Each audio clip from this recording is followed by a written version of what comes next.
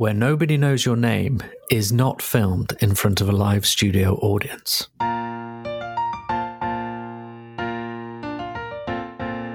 Hello everyone, welcome to another episode of When Nobody Knows Your Name. I'm Barry. And I'm James. Oh, James, you jumped in there nice and quick. I'm sorry. Yes, what are we doing today then, Barry? Well, today we're looking at Season 8, Episode 17, which is called Woody or Won't He? So how are you, James? I'm all right, yeah. Tired, but not too bad. But this is a fun, farcical episode for us to get stuck into. It is a farce, isn't it? It's a bloody farce. I enjoyed this episode.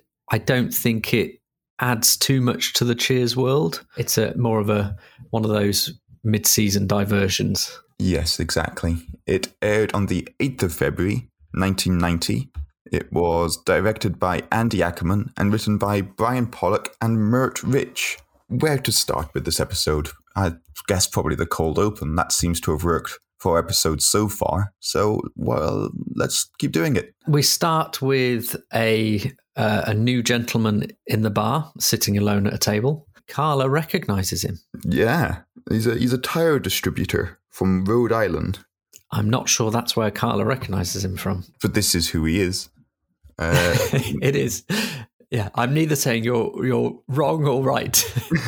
They went out a couple of times, didn't they?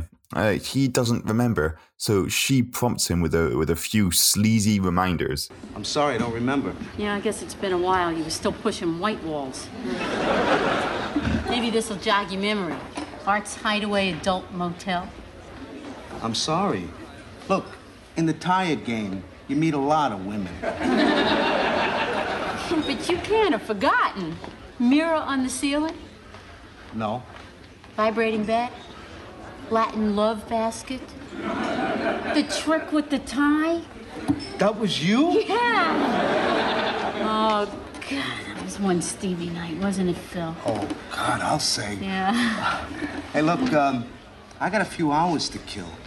Why don't we hit old Arts for a little reunion? Hey, what kind of girl do you think I am? I am a widow. Get out of here, you pig. You make me sick.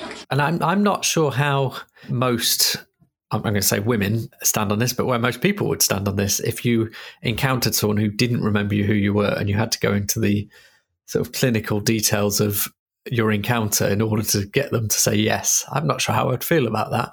I wouldn't do what Carla did because I'd have enough self-doubt to go, maybe it was just someone who looked like them, and I wouldn't want to go into sleazy details with a woman who I'd never met. Yeah. So Carla has to jog his memory by literally saying, do you remember the motel we stayed at? Do you remember this? Do you remember that? Ferger, not Kerr. I was thinking of another organ. This story does involve organs, James. Well, you know the phrase affaire de coeur, affair of the heart. I don't think it was anything to do with the heart, really. No, I think other things were at play here. I think that probably the heart took a back seat and this was more carnal. Yes. So having built up this frivolity with this new man who finally remembers who she is, he offers to do it again. I don't think he remembers who she is. I think he just likes the descriptions. Ah, well, maybe. Yeah. But certainly Carla's not too happy with that.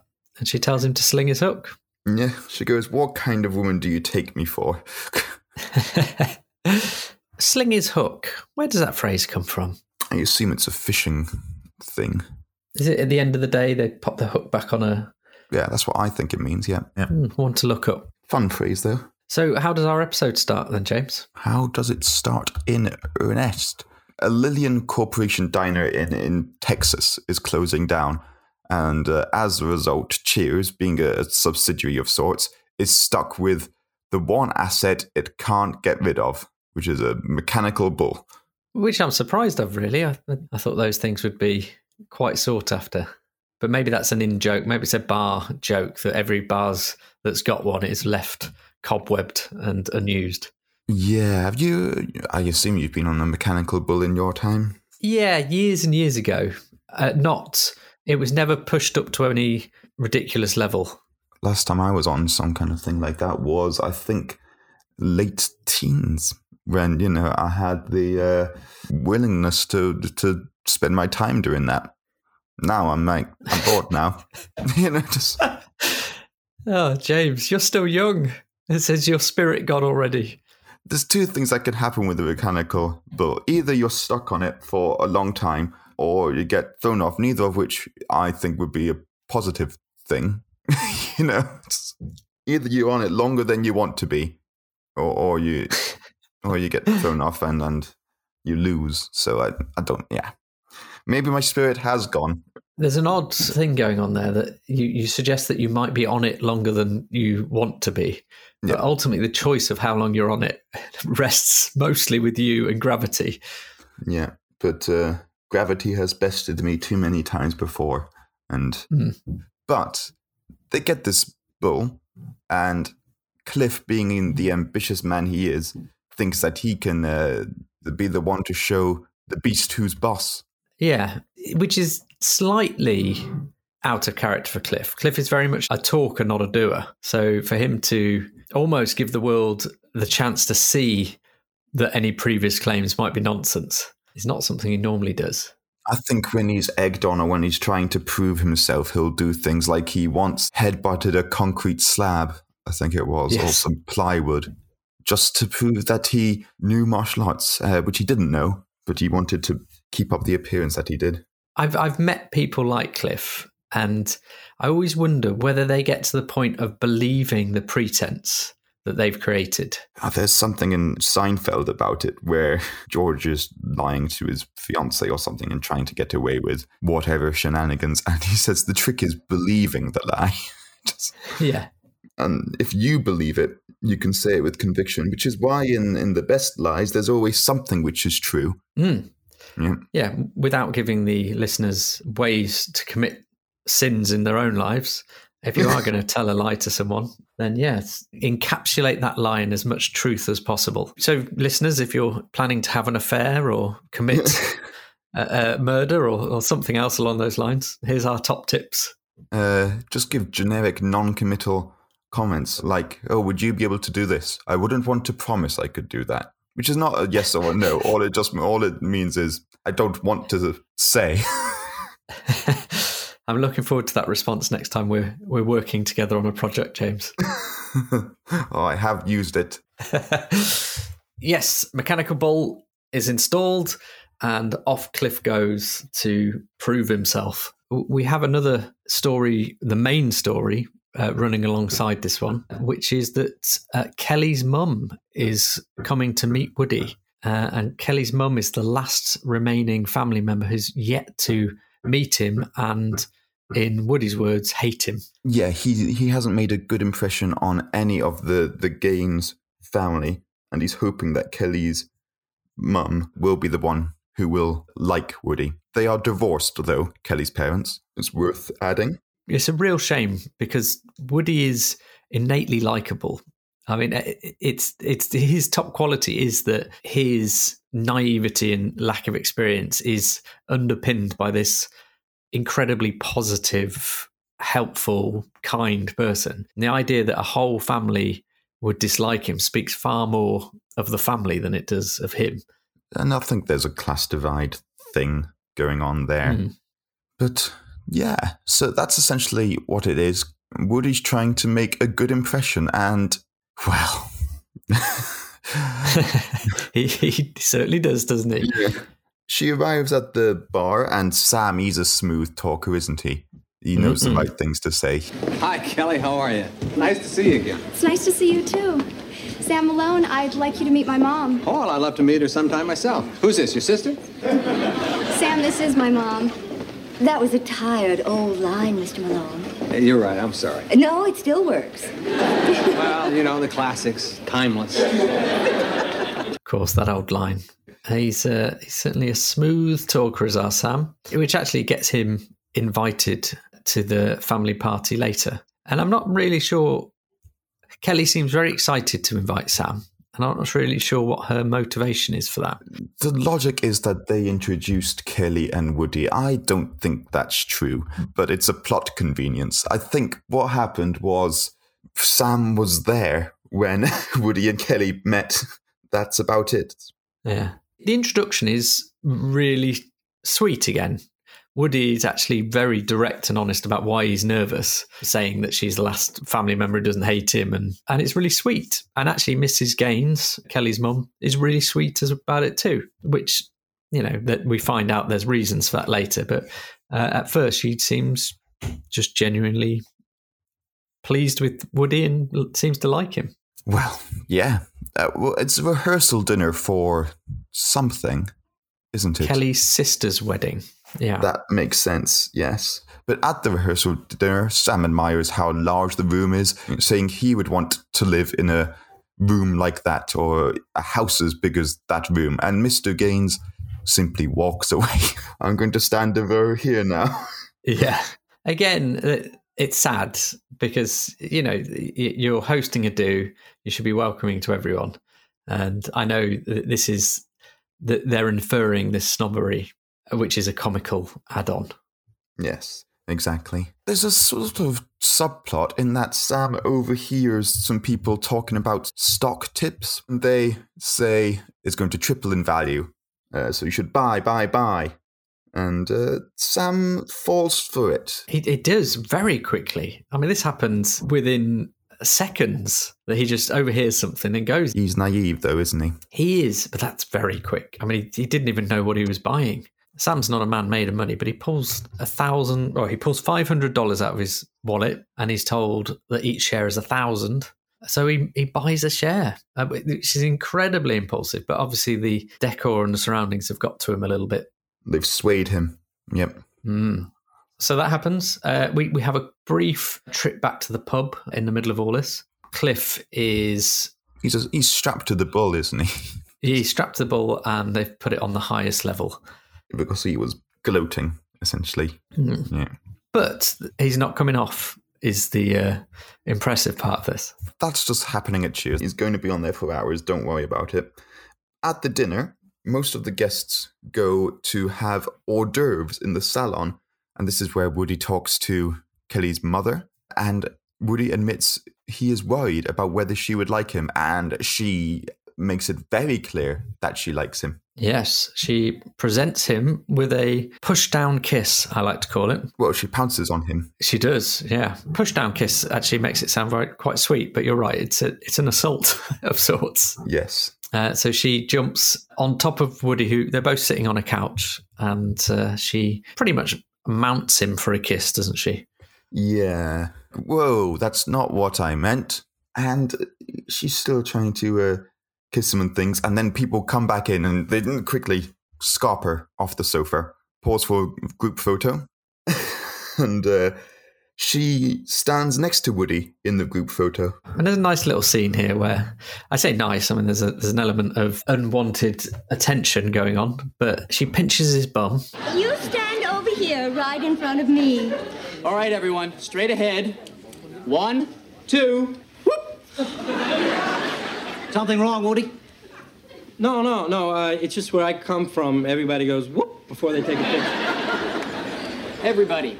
1, 2, 3. Whoop! Then it's the dinner, isn't it? Yes, it continues.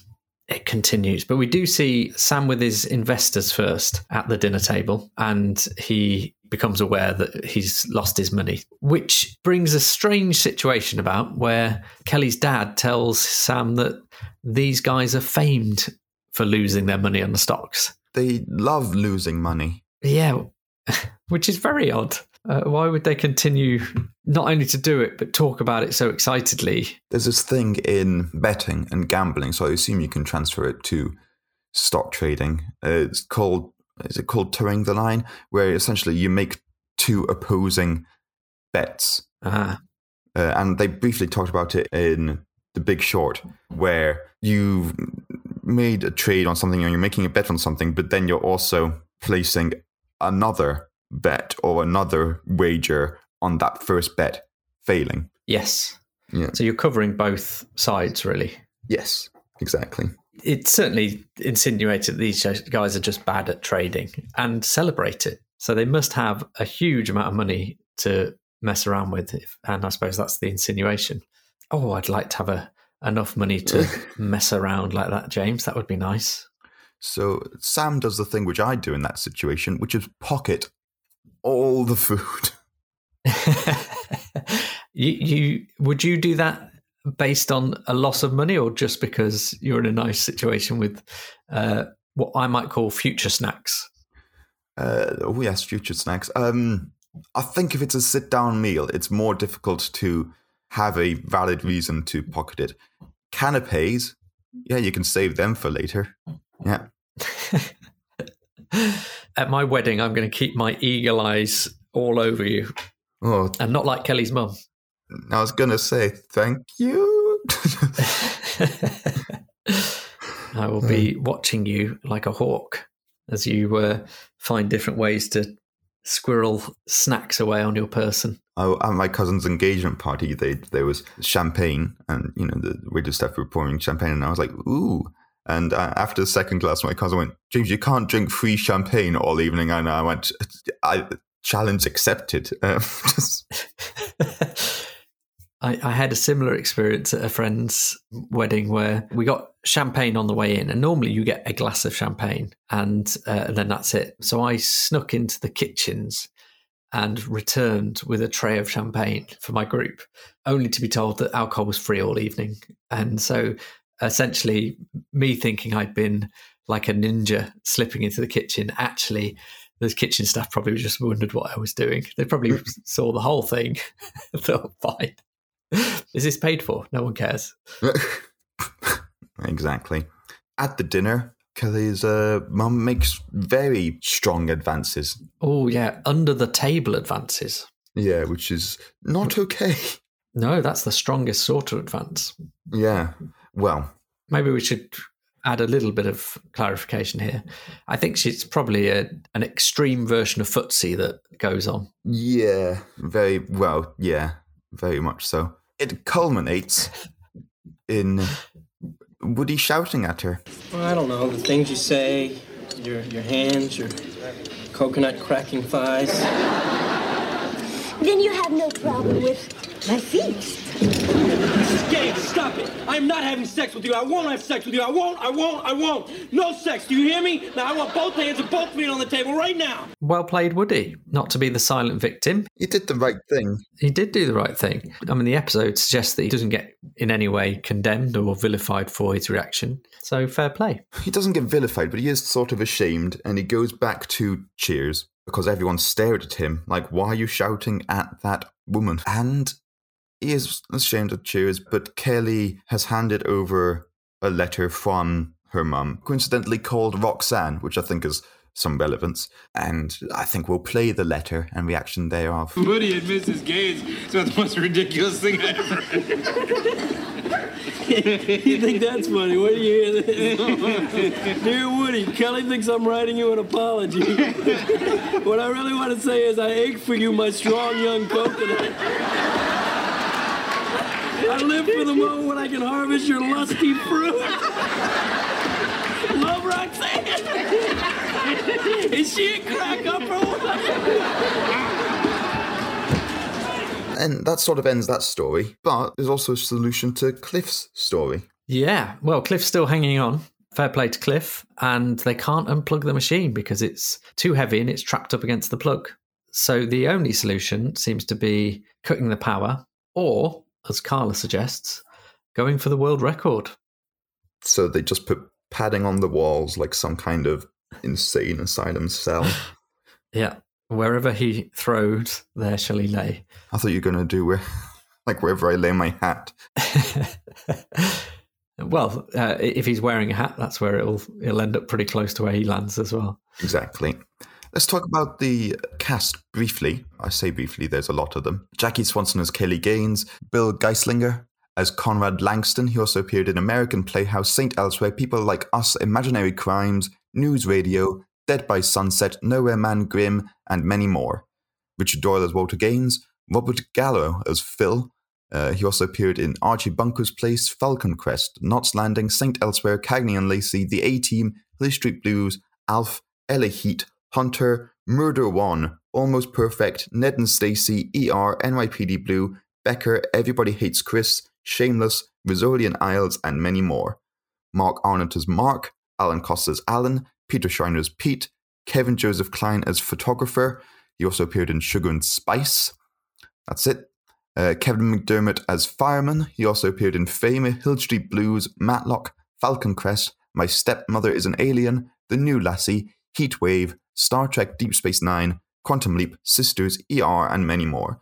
D. David Morin as mechanic. He also appeared in Hotel, Dallas, It's a Living, Nightingales, Tales from the Crypt, Freddy's Nightmares, Knots Landing, Who's the Boss, Matlock, LA Law, Northern Exposure, Empty Nest, Studio 60 on the Sunset Strip, The Mentalist, Dexter, Chuck, and many more. That was a lovely list, James. Thank you. The second chap on that list, was it Rory Geislinger? Bill Geislinger. Such a missed opportunity. He should have played the bull. Yeah, because of Slinger. Yeah. Yeah. But Geislinger. Yeah.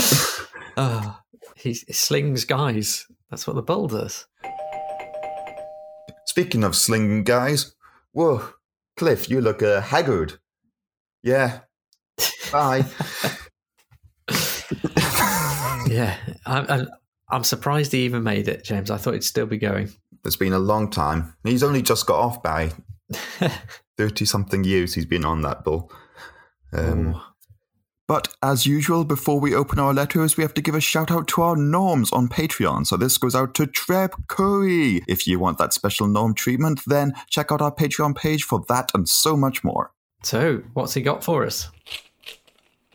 Here's one. What hint does Carla give Phil as to their past? She says that they stayed together in Art's Hideaway Motel, adult motel, but she describes 3 features of the room, which is a mirror on the ceiling, vibrating bed, and Latin love basket. Yes. But there is one trick that seals the deal, and that's the trick with the tie. Yeah. Which means that actually I've just given away all my trivia question in one. But I do have a question for you, James. The restaurant that has to close donates the mechanical bull. What is their speciality? That's a good question. Ribs. Something to do with ribs? No, it may not be a genuine. I think it's probably a joke on Rebecca's part, but filet au armadillo. Oh, fun.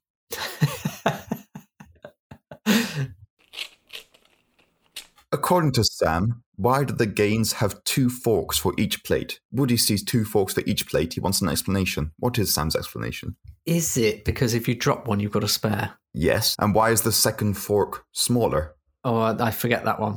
Because if you drop the second one, it doesn't make as much noise. Yeah. Very good. That's time for last call. I think we'll have filet or armadillo, filet d'armadillo, armadillo filet. Lovely. Yeah. And what to drink? Well, it was a champagne function. Yeah, there we go. That's an interesting question. What does go with armadillo? It's a tough meat.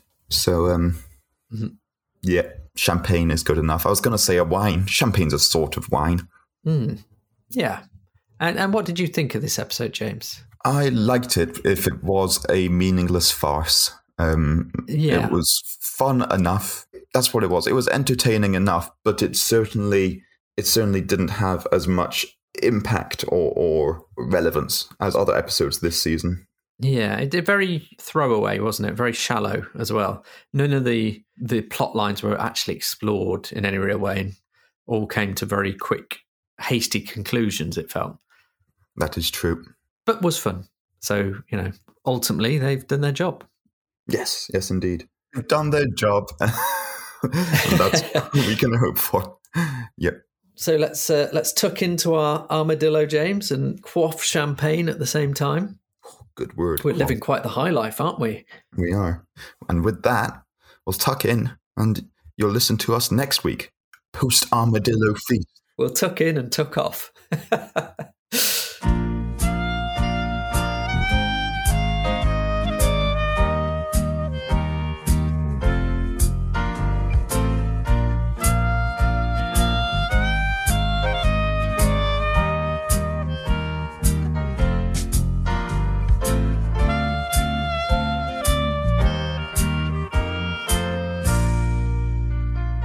Bye.